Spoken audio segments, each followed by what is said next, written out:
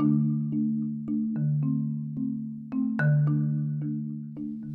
1357, France was 20 years into the Hundred Years' War, an endless military conflict with England where the two nations fought for control over each other's land. They built two large towers within view of the Seine in order to help defend Paris. Before the century was over, a total of 8 towers had been constructed, with walls between them to create a single, cohesive building. This was known for the next 400 years as the Bastille. Initially, the Bastille was a fortress of military defense, but its purpose changed throughout the years.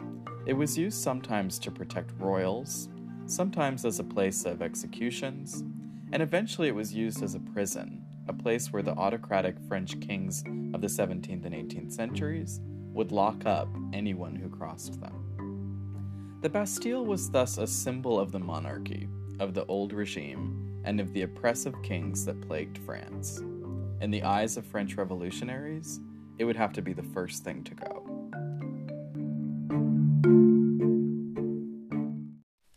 You're listening to Race and Tyler Talk Wikipedia, episode 60, The Storming of the Bastille. This episode is part of our series on the French Revolution. If you haven't already, start by listening to episode 59, Ancien Régime.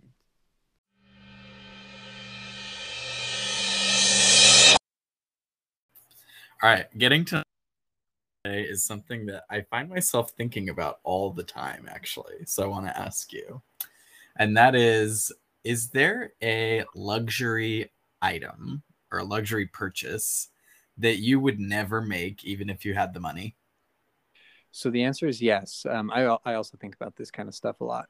And I am loath to pay money, even if I have piles of it, for, and this is going to sound broad and like weird, but for like technology. Oh, okay.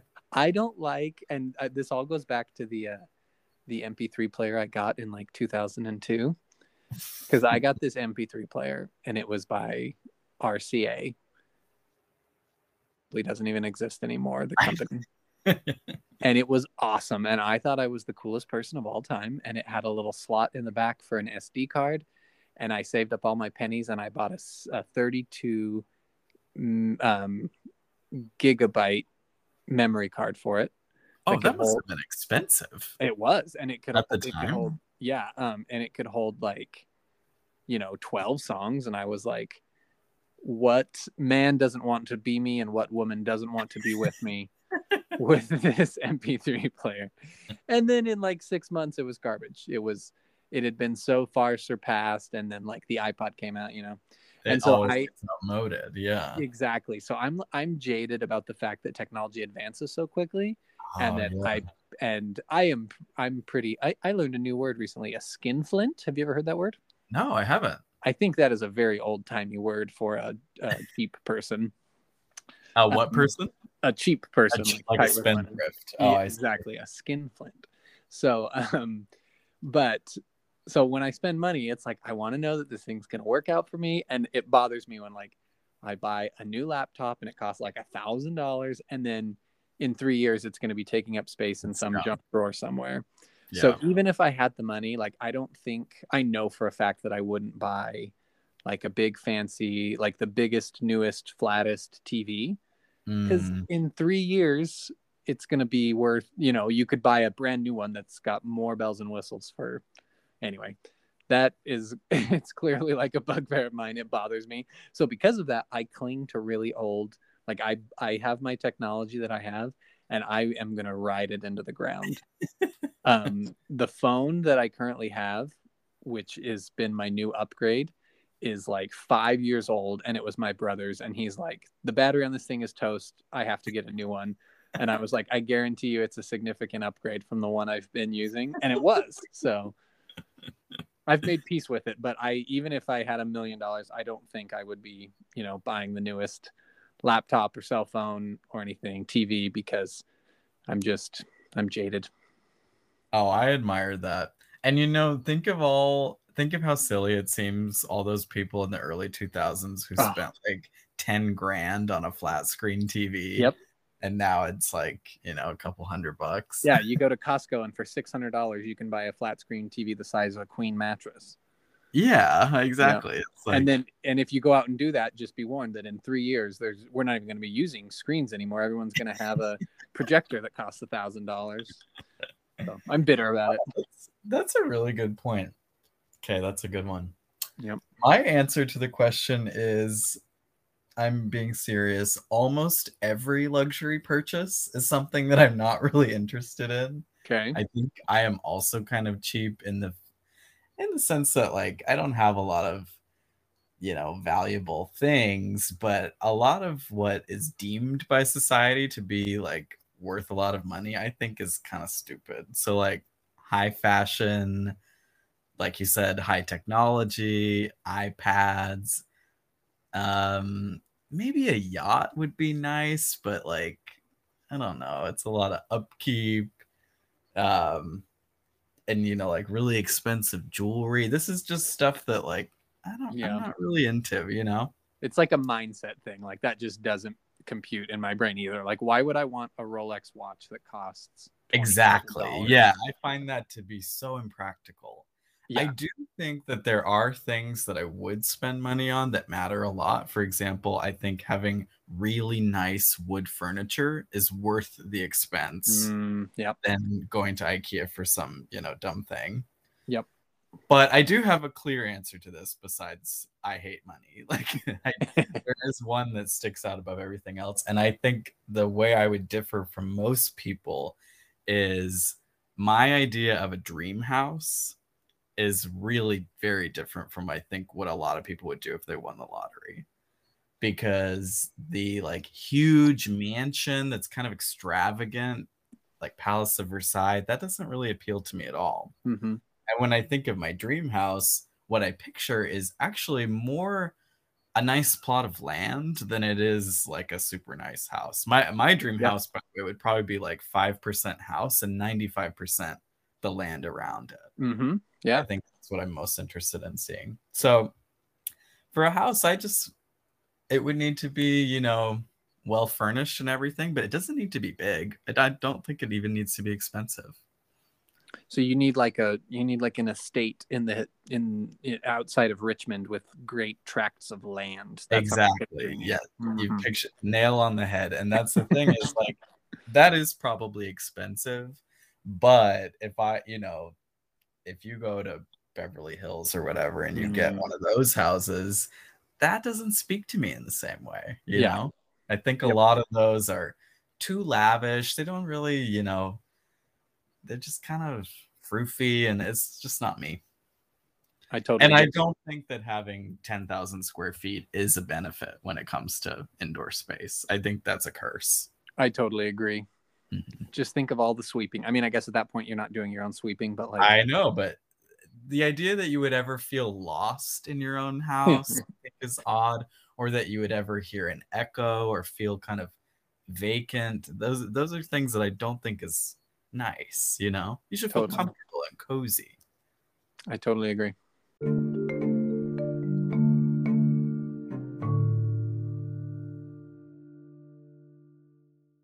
Okay, Race, first of all, I'm trying out some new comedic material, so I have a joke. Oh, no.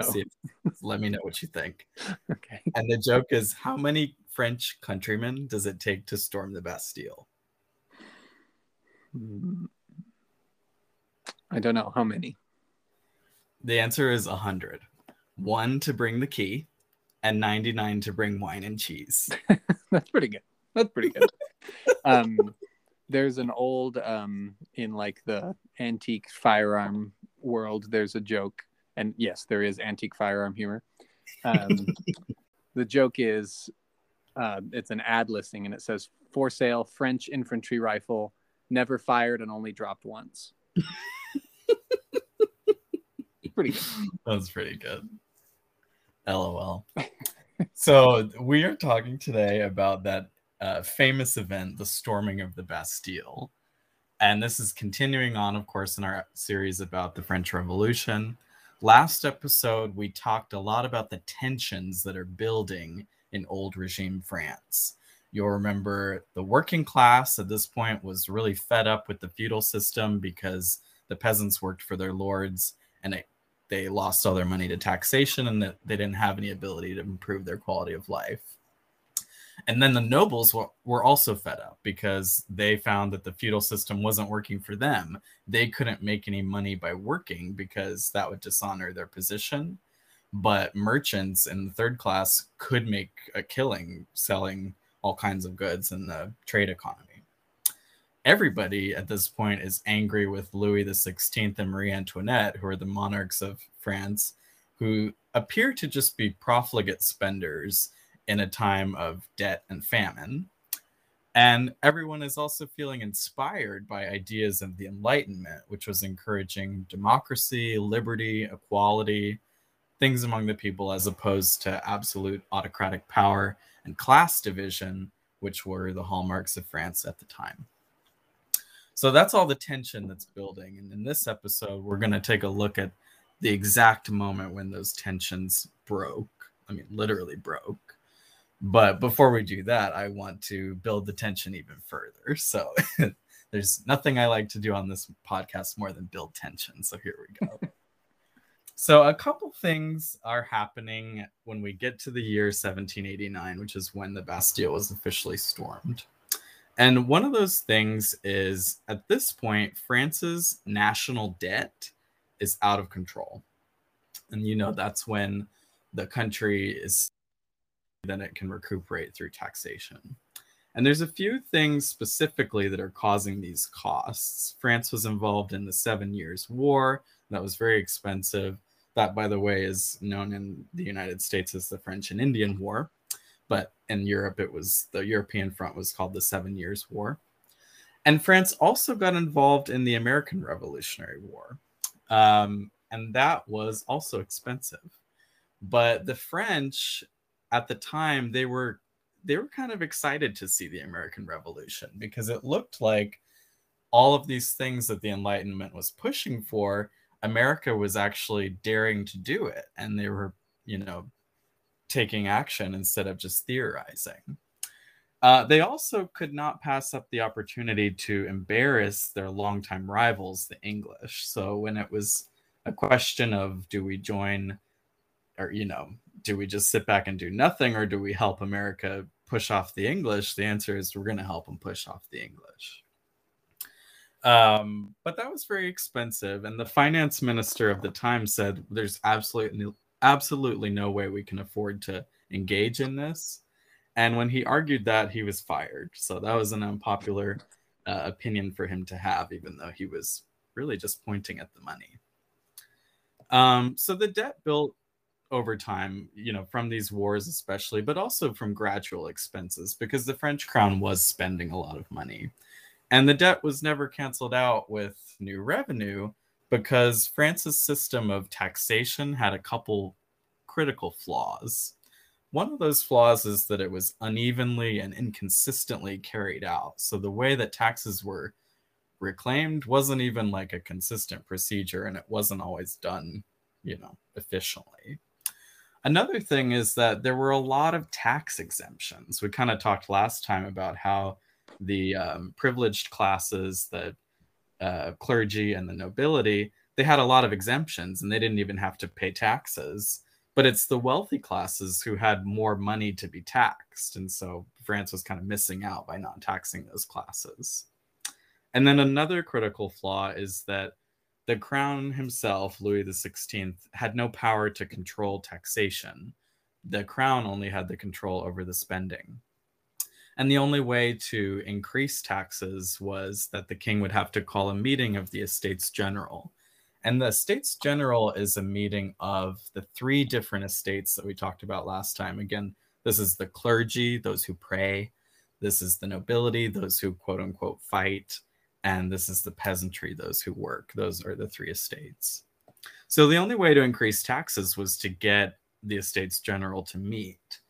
And the Estates General was kind of like a equivalent to the English Parliament, except that Parliament had a lot more power. You remember at this time, Parliament had been gradually taking power from the king, whereas in France, the Estates General wasn't doing that.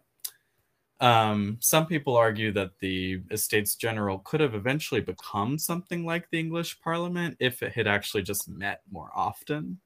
But the only reason that it didn't meet more often was because the last three kings that we've seen, Louis XIV, 15th, and 16th, they were absolutist kings. They ruled with autocratic power. They didn't call Parliament. They were calling all the shots themselves. So years went by and the Estates General was never even called. In England, Parliament had the control of both the spending and the revenue. But in France, those were separated between the king and the Estates General. So the king could control the spending, but the Estates General could control the revenue. This would kind of be like if you had a friend. Imagine like a friend. You don't live with this person. It's just a friend. But you have a setup with them where you don't have to work, but your friend does. But the friend doesn't have to pay for anything, and you're going to buy everything. So you're the one calling all the shots on what we're going to spend, and then the money is being made by your friend. That sounds okay, if your friend doesn't resent you for you having the easy job and just going to the store while they do all the hard work. But yeah, maybe that would work out, I guess, if you had a close relationship with that friend and if you were meeting regularly to figure out, how much money you have and exactly what you're going to buy and everything. You'd have to really be in close confidence, I think. But as we have been dancing around now for the previous two episodes, this is not the kind of relationship that Louis XVI had with his subjects, and he was not well liked. So you can imagine this is creating more tension here because Louis is spending and spending and spending, and the only way to get is to tax the people and change the system of taxation. But Louis didn't want to call the Estates General, so that wasn't going to happen. So the national debt reaches unprecedented numbers. And my question is, and maybe anybody listening knows the answer better than me, but I always wonder, why is national debt a real problem? I think about when I was in high school. I had a friend in high school, and we had the very cool and not nerdy at all habit of consistently checking on the national debt. We were very curious to see what that number was. And you can go to the debt clock and it's continuously ticking. Right. And in 2007, when we looked at it, we were watching it climb higher and higher and higher. This is when George W. Bush was president. And eventually it reached $9 trillion. And we were shocked. It was like, how do we have $9 trillion in debt? And I remember we celebrated. I burned a mix CD for my friend, and we called it the 9 trillion mix. Oh, boy. Yeah. Again, like I said, not nerdy at all. If you're wondering, now in 2022, the figure is 29 trillion. So we've increased by 20 trillion in the previous, 20 or so years. Wow. No, not 20 years. How long has it been? 11 or 12. I don't know. But so yeah, the national debt's a lot higher now than it used to be. And my question is that bad? If a person gets into $29 trillion of debt, the bank is going to come for them and they're going to lose everything they have. But when a nation gets into $29 trillion of debt, what happens? At some point, does the US go bankrupt or what's the end game here? And that's what I've always wondered. By the way, I'm not an expert in macroeconomics at all because I didn't find it nearly as exciting as micro. So when I was in college, I really studied microeconomics. But what I'm guessing with national debt, the real problem is national debt becomes a problem when it ruins the reputation of the nation, and when people don't have confidence in the money system. Yeah, that's what I was going to say was, eventually your currency is going to be devalued because it's going to be devalued. Because it's like, what do they even have, if they're just only in debt? Yeah. So we can see this in practice with what happened with France, because France is a tangible example of a country that had too much national debt and did receive a consequence as a result. So what happened is they accumulated so much debt that the lenders that were starting to lend money started demanding higher interest rates. And eventually the kind of interest rates that France was getting were double the interest rates that other countries like England were able to get. Specifically, England usually got about 3% interest rates, and France had 6%. In time, they weren't even able to get loans at all. The nobles and the powers that be that were investing in the French crown were just kind of scared of what was going to happen, and they started to just refuse loans altogether because they didn't trust it. So that's another problem, because King Louis XVI has this spending economy. He's spending a lot of money, and now they don't even have loans to give them the cash for it, which essentially means, they're broke. By 1788, France owed an unprecedented 4.5 billion livres, and that was just astronomical. It was a number that had never been seen before. By the way, an interesting strategy that they adopted in order to kind of have more traction with lenders is they ironically spent a lot of money on like lavish things, like wearing nice clothes and throwing lavish parties and things like that to make it look like they had a lot of money and build trust in the economy. But this backfired, because not only did it waste a lot of money doing that, it made the crown look cruel and unjust by spending all this money in a time period when the peasants were literally without any food. There were even rumors that Marie Antoinette had ordered for one of her rooms to be paved with diamonds. And that isn't actually true. She never did ask for that. But the fact that it was a rumor that was believed is an indicator that things are not well in France at this time. If you've got people, spreading lies about how the queen is paving her floor with diamonds, that's a problem.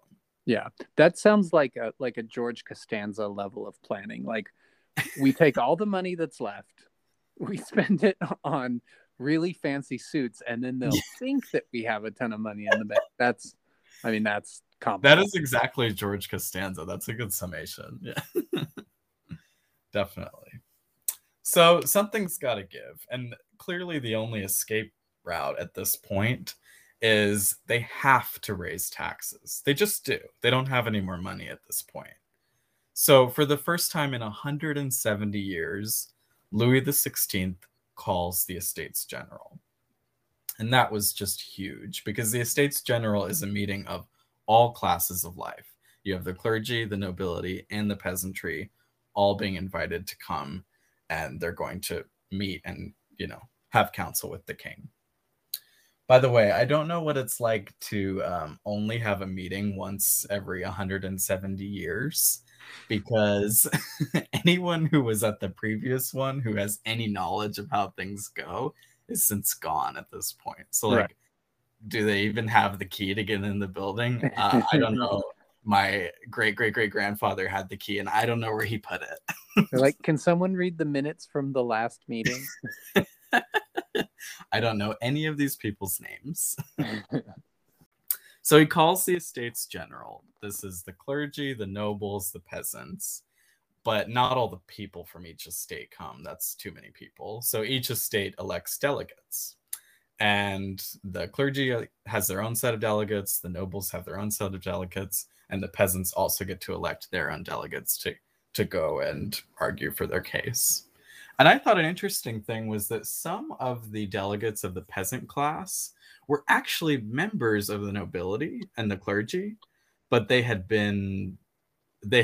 wanted to run as a delegate for the peasant class and had promised to fight for them. And so they represented them when it came to the Estates General. Huh. So it wasn't just the peasants who were at the Estates General. There were also members of the other classes who were fighting on their behalf. Because there were 3 estates, it was easy to run into gridlock, because each estate had 1 vote And so, depending on how things went, the other two estates could always veto the third one if they didn't like what was going on. And this was especially a problem for the peasant class because the clergy and the nobility were like the upper classes. And so if it came down to the interest of the lower classes, it was easy to get a majority that blocked them out. But gridlock was not going to be a solution here. They're out of cash. They need a solution. So everyone kind of realizes, I think maybe subconsciously, that they're going to have to cooperate. People are going to have to make compromises. Otherwise, nothing's going to get done for this meeting that has literally never been held in the past 170 years. Louis XVI calls upon each estate to write a list of grievances. And if I know anything from watching the town hall episodes of Parks and Recreation, that is a recipe for disaster. Yeah. That's sort of like if you were to go on Facebook and be like, okay, everybody come back here tomorrow and tell me all the things that are bothering you. Exactly everything that's bothering you. And that's exactly what he does. He's telling the country what is wrong in France, which the fact that he doesn't know is kind of a problem, but you know, he's trying. Yeah. And so each of the classes writes their list of grievances. And there's so many grievances. I can't get into all the little ones because they really did bring everything. But I'll give you an example from each one. The clergy prepares their list and they say, we are so tired of bishops holding more than one diocese. How is that relevant to the matter at hand? I can't tell you. The clergy, I guess that's what they're really upset about. They did not want bishops holding more than one diocese. Like, okay, guys, we get it. The peasants, their grievances were very tangible and very current. They wanted a fair voting system because in this Estates General, the peasants are 98% of the population, but they only have a third of the vote out of 3 votes, you know. Sure. So they want a fair voting system, and they wanted lower taxes for themselves, and they wanted higher taxes on the other classes. They wanted to remove the exemptions that the other classes were having. And they also really wanted the price of bread to go down. And the price of bread at this point had doubled. A loaf of bread was twice as expensive as it used to be. And there were complaints that the quality of the flour was really low, and food in general was just not good. So lots of problems with the food economy.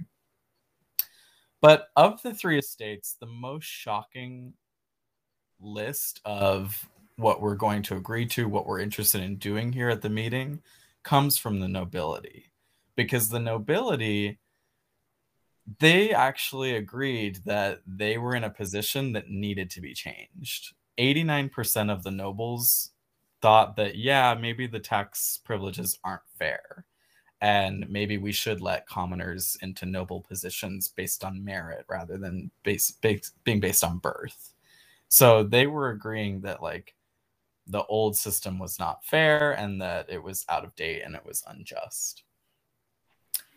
So the Estates General moves forward. They immediately reach an impasse. So King Louis XVI like gathers everybody in. He sets up this really like fancy hall, and it's done very extravagantly because this is supposed to be a meeting that's held, you know, once in a century. It's a huge event.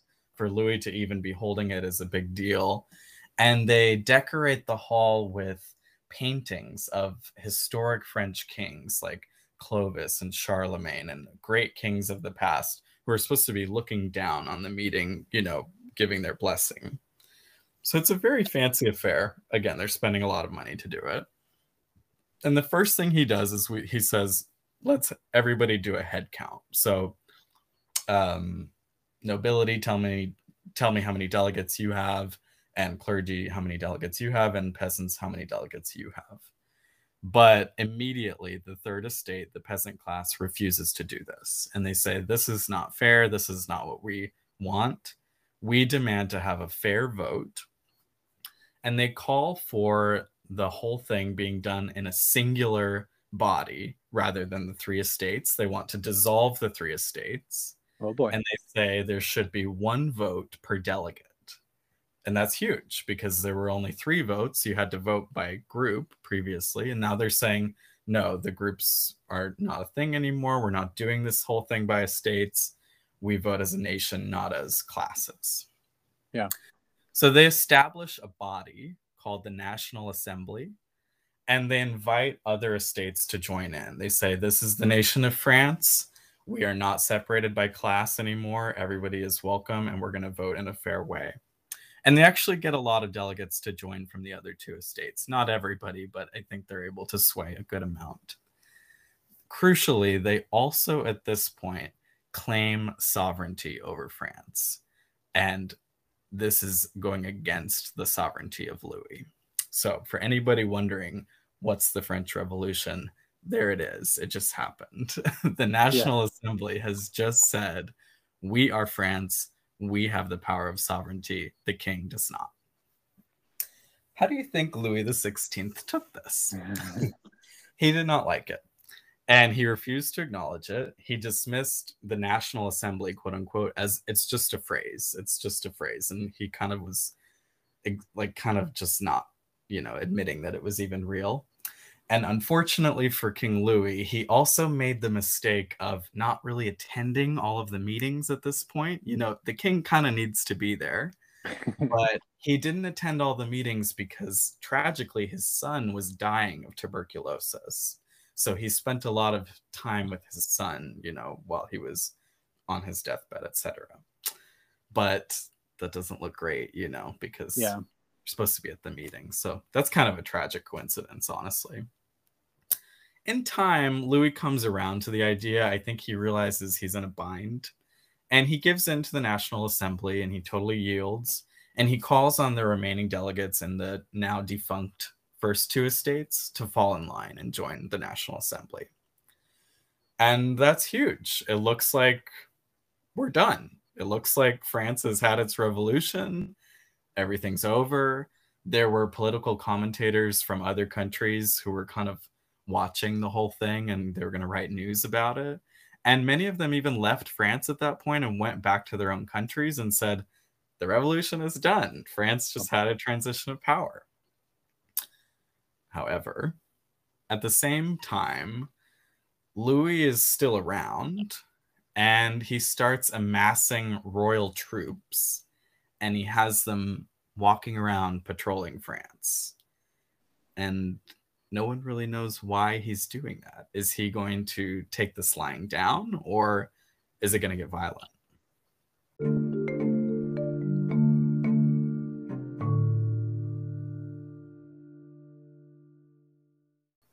So the answer to Tyler's cliffhanger is things did get violent. And I think that if you were to ask most Americans, tell me something about the French Revolution, I think of the few facts you could pull out would be, wasn't there something called a Bastille, and didn't some people storm it? And that is still commemorated today in France, Bastille Day, which is July 14th.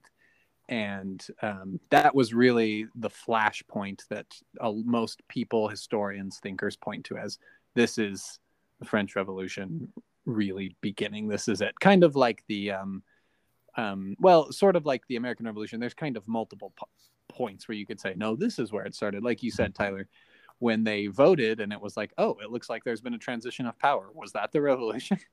Right. And so similar with American history is like, well, it's when they declared independence. Well, no, it's when they, the first shot was fired at Lexington Concord. But regardless, the storming of the Bastille is certainly kind of an iconic, if not the iconic, image of the beginning of the French Revolution. The Bastille itself is a building. It's a medieval fortress that at the time would have stood huge and was like a noticeable hulking shape over the Parisian skyline. It would have, this isn't some government building somewhere. This is a part of the skyline. Would not be easy to miss. It had 8 towers. Each of those towers was 30 meters tall. So this is a very big building. And spoiler alert, if you're headed to France, this building no longer stands. But it was very big. In its day, it had been an impressive military installation. It was built during the 100 Years' War. in kind of preparation for the idea that the English might invade France and come over here, and so we need these big fancy towers. And this was, to be watching for a English invasion coming from that direction.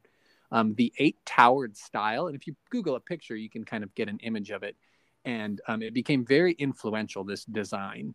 And the image was widely copied, and you'd probably seeing it would be like, oh yeah, I've seen castles with kind of that general shape. Very impenetrable, not beautiful in any, castle kind of sense, but very fortified and well protected. However, by 1789, the time that we're discussing now, with advances in cannons and just kind of the way that Paris itself had changed, this was no longer a building in its military prime. That had passed, and it was, there was other ways and places that France would defend itself from invasion. So this was kind of an antique building sort of at this time. Despite not being a military powerhouse any longer, it was still a very strong fortified building, so that made it a great prison. During Louis's reign, the Bastille was holding Louis's personal prisoners. So towards the end of its kind of life in Louis's reign, these were Louis's personal people that were locked up under what was called a lettre de cachet, which I'm sure I'm mispronouncing. Don't at me. Which is just pronounced, or is just translated as a letter under royal seal. And so these were like, basically handwritten instructions from the king, an arrest warrant essentially. And so while it didn't hold hundreds of prisoners or anything, at the time that it was stormed, it only had 7 prisoners locked up inside. But it was a juicy target if you're looking for like a symbol or looking to attack the center of like a capricious, vindictive, kingly power. This is that place. It really symbolizes kind of the, the wanton persecution and prosecution of people. It would have held political prisoners and dissidents and whatnot. Its glory days as a prison were past when it was stormed. But there was something else that was of great importance or interest to the revolutionaries, which was gunpowder. There was gunpowder in the within the Bastille at the time. So they went for prisoners for kind of the symbolic effect, but also they went for gunpowder, and we'll get more to that in a second. Interestingly, the Bastille also would have been holding at this time and throughout its history books. Books were being kept prisoner here. Louis was trying to keep, even ideas behind bars in some ways. It was used as a store for illegal goods, things that were being seized by the crown, under a form of the lettre de cachet kind of system. And that would have included banned books and illicit printing presses. Those would have also been things that were locked up here. So again, kind of just a low-hanging fruit if you're trying to strike a blow at the prince or the king, who's kind of a big jerk. This is also the place that is associated with the story, the myth legend of the Man in the Iron Mask, which is a movie from the 90s. It's a story that gets told. It's, related to the Musketeers and whatnot. And the Man in the Iron Mask is really a great emblem, the story itself, of the Bastille's place in French history and kind of why people maybe would have stormed the Bastille for symbolic reasons. This guy, the Man in the Iron Mask, whose identity we still don't even know to this day, he was arrested in 1669, maybe 1670. Like nobody really knows. Who could possibly know when this guy was thrown into prison for the rest of his life? He was kept in various prisons, including the Bastille, for 35 years. If you're asking, who was he? What did he do? Did he do anything? Exactly. We don't know. History doesn't record that. And this was a time when that wasn't really anybody's business. If the king wanted to lock you up and, keep you sequestered away, rotting in prison, that was something that could happen. This was the whims of the king. No checks on the power, no justice for somebody who's just kind of scooped up and thrown into prison. So that wasn't contemporaneous with the storming of the Bastille. The story of the Man in the Iron Mask, he would have no longer been in the prison 60 years earlier. But it is kind of, that shows you sort of the symbolic place that this great big kind of dungeon-y building would have had. So on July 11th, days before the storming itself, the king, in kind of that buildup that Tyler talked about with all of the voting and the what's going to happen and is this a transition, he dismissed a man named Jacques Necker, and he was a head advisor that was trying to broker peace between the king and all of the people with the Estates General and trying to kind of smooth things over. And the king was like, "You're out of here. I'm firing you." And it's interesting how little kind of changes in politics, in that that's often a red line that you'll hear discussed. I mean, that was like the was it Saturday Night Massacre of the Watergate years, and like there was talk of that during the Trump administration of like, well, if the attorney general gets fired, or if the special counsel Mueller is taken out, then this is like really seen as a particularly egregious blow. And so that's often kind of a red line, and that was sort of what happened here. Like, you're dismissing this person whose job is to kind of be some sort of a gatekeeper or some sort of an escape valve, or trying to negotiate the peace. You're dismissing that person. We're taking that as a bridge too far, sort of a thing. So when this happened with the dismissal of Mr. Jacques, this caused people to pour into the streets and protest. This was a big deal. And this, of course, led to clashes with authorities, with the soldiers and the police and whatnot. There were several small kind of skirmishes that have names, and we know where they happened and stuff. And they basically amounted to rocks being thrown and some kind of lower scale violence, not like actual battles or anything. But the people were in the streets and they were very angry.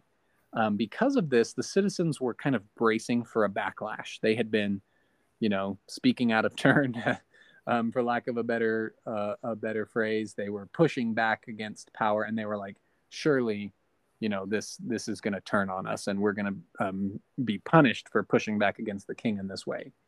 So that meant that on the day of July 13th, the day before the storming, large bands of citizens were roaming the city looking for any arms and ammunitions that they could find. So swords, spears, even better if it's musket and ball and powder, in order to defend themselves from an assault, a kind of retribution, a pushback from the palace that they expected to come at any moment. They just knew that in these, neighborhoods where they were fighting back and pushing back and rejecting all of this and rioting, that the hammer was coming down. So there were people out looking for weapons to arm themselves against tyrannical power. On July 14th, so the next day after these mobs were or large bands are roaming looking for weapons, angry citizens attacked the Bastille. Now, authorities had known that such an attack was possible, if not likely, given the unrest in the city, the growing tensions, and the fact that there was gunpowder inside. So the drawbridges were actually lifted to isolate the Bastille and help repel attackers. An interesting fact about this, the Bastille itself at this time, because it wasn't really it wasn't the Fort Knox or like a nuclear missile silo of the time. It was kind of past its prime in some ways. It was being guarded by a special kind of contingent of French soldiers that were like the ancient guards. So basically they were old soldiers who couldn't do anything else. They were too old to be in active duty or whatever. So it's kind of like an honor guard or like soldier emeritus status. These were the people guarding the Bastille. Not ideal if you need to go to battle to have like the AARP of soldiers there with you, but that's sort of what they had. And so despite the drawbridges, despite the fact that it is a pretty well fortified building, when these people attacked, the crowd of them that gathered, it was large, it was very unruly, and it was insistent. It wasn't going away. The guards did seek to repel the crowd that had gathered, and they actually killed about 100 of the people who were there rioting, but that did little to deter. As a matter of fact, it probably inflamed the rest of the group that was there. And the citizens in the street were just too many to keep away forever. And so a white flag was raised. So the fortress basically surrendered itself and said, we give up. We know we can't win this fight. The crowd entered. 7 remaining prisoners that were found inside were released. And interestingly, just by not much, the writer and kind of infamous figure now, the Marquis de Sade, would have been in the Bastille around this time, but had been transferred just before this storming of the Bastille itself. But the prisoners were released.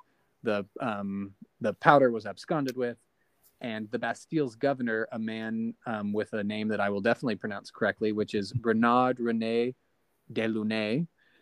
He was killed by the crowd. He was beheaded. His head was put on a stick and paraded through the crowd. And the Bastille was taken in certainly a great symbolic blow, if not terribly, militarily significant. And not a lot of, the king's soldiers were destroyed, and not a big, strategic place was won, but kind of the heart of the monarchy's symbolic power had been struck at. And this led to other, this is where the ball started rolling. The people in the street realized, we have the power to push back. There had been other things that had happened before this. They had seized kind of an important hotel and faced a little resistance, which kind of gave them the crowds, the revolutionaries, the encouragement to go ahead and think maybe we could go after something like the Bastille. But that's the storming of the Bastille. We've got a group of angry citizens going in and taking over this building in the name of what they would have called, freedom, the fight against tyranny, and on this occasion they won. The people in the streets took over, and it was a great blow for the against the crown. And as I said, to this day, Bastille Day is celebrated as, kind of the French 4th of July. And I know that this is such a cliched thing to say, but it is so true that history is written by the victors, and our perspective on all of this really comes down to who wins, or what perspective kind of wins the day, as to how we view these people who, broke into a government building and chopped somebody's head off and were like, this is ours now. That I don't know. I just couldn't escape that thought as I was reading, like, every and I think maybe that's part of the reason why I sort of sometimes struggle to like wrap my head around the French Revolution. Like, okay, was this a really good thing? Who should I be rooting for here? Who am I rooting against? And I think part of that is because the history, which side of the good guy, bad guy line you kind of come out on this, often is determined by what happens right afterwards, right? So if you go in and you take over a government building and you chop a head off and you parade the head through the streets, if that leads to what is at least widely or somewhat widely considered to be progress, or like something that we want, then it's like, good, we're glad that head got chopped off and that those citizens bravely took over that building. If it doesn't lead to something that is, desired, then it's lawlessness. It's horrible violence at the hand of a mob who couldn't, meet in a room and speak their minds in a civil manner. And like I said, that's kind of a hackneyed thing to say, like, oh, how would this have gone differently what if we think about it from the king's perspective? But it really is. I think this is a good opportunity, at least for me as an American with very little emotional ties to this and not enough historical understanding to know, like I said, well, who's the quote unquote good guy? Who on paper have I been told my whole life that I need to root for? And it puts it into an interesting perspective. Like, well, when we talk about these citizens rising up and overthrowing the tyrannical British government in the colonies, typically it's like, yeah, go freedom, go America. That's how we started. And we all like this narrative. And, it's a grand old flag. But when you take away kind of knowing what the result was, and you just say, look, a bunch of citizens storm a government building and there's bloodshed, that on paper is not necessarily great. And I would say usually not great, right? Like, that's not how I typically want decisions in government things to happen. And so I don't know. I kept pondering on that as I was reading about this and looking at it. It's kind of a good opportunity to reflect on, when is a revolution a revolution? When is it mob violence? When is it a civil war, right? Like, the American Civil War, would it be called, who would have or would still, heaven help us, call it a revolution rather than a failed civil war. You know, it really comes down to semantics, the difference between a coup and, you know, a demonstration and freedom of expression and revolution and the, you know, the dawning of a new day. It all is very, very context dependent, and, you know, just really depends on who you're rooting for. I think that's a great point. And I think, you know, the obvious perspective that we can give from our podcast, having just talked about the English Revolution, is you look at the English Revolution and it's like, well, they didn't chop anybody's heads off. Oh my goodness. No, they literally did. They cut Charles I's head off. But in the Glorious Revolution, when they deposed James II, it was bloodless, you know. Right. They didn't have to do all of this. And so you wonder, is that always possible? What was making it specific for France that they needed to do it this way, you know? Or is it just an accident of history and it could have been done without killing anybody? Right. I think it's fascinating looking over, you know, the series of events we've just discussed over 1789 and how there is such a miracle that has just happened that I can't even like believe that it's real, which is that the peasants and the nobility worked together. Yeah. Like they actually broke down that system of feudalism and they collaborated and they established something new. That I can't even believe that. Like if you told me has that ever happened in the history of anything, I'd say no, it hasn't. Yeah. Because the peasants had no leverage, but that's the thing, they did have leverage, and the nobility classes were tired of their system too. They wanted to change. I think that's just such an interesting turn of events that if it hadn't, you know, if they hadn't had the help of the nobility and the clergy, France may still just be living the same life that it was back then, honestly, Right. because King Louis didn't have an incentive to do anything different. And the issue of the debt caused everything to come to a head. You know, thank goodness they ran out of money, because I think that helped provoke it as well. Right. So they ended up taking the Bastille down within the next couple of years. They took it down brick by brick. If you go to France today, you can see La Place de la Bastille, which is like a monument to where it was. I don't know when they put the monument in, but you can go see where it was. And the keys of the Bastille were distributed, and one was actually given to George Washington as a gift. Oh, wow. And if you go to Mount Vernon, you can see the key of the Bastille on display in his house. So the Bastille had been stormed. At this point, the National Assembly now has sovereignty over France. King Louis XVI doesn't have any power. And the question on everybody's mind is, what are we going to do about these monarchs? And, you know, the English example was, we're going to keep them. We're going to coexist with our monarch, and they're not going to have as much power as they used to.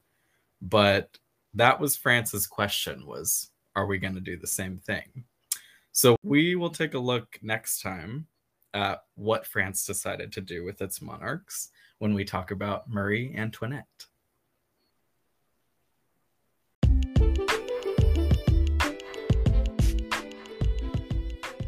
No footnotes today.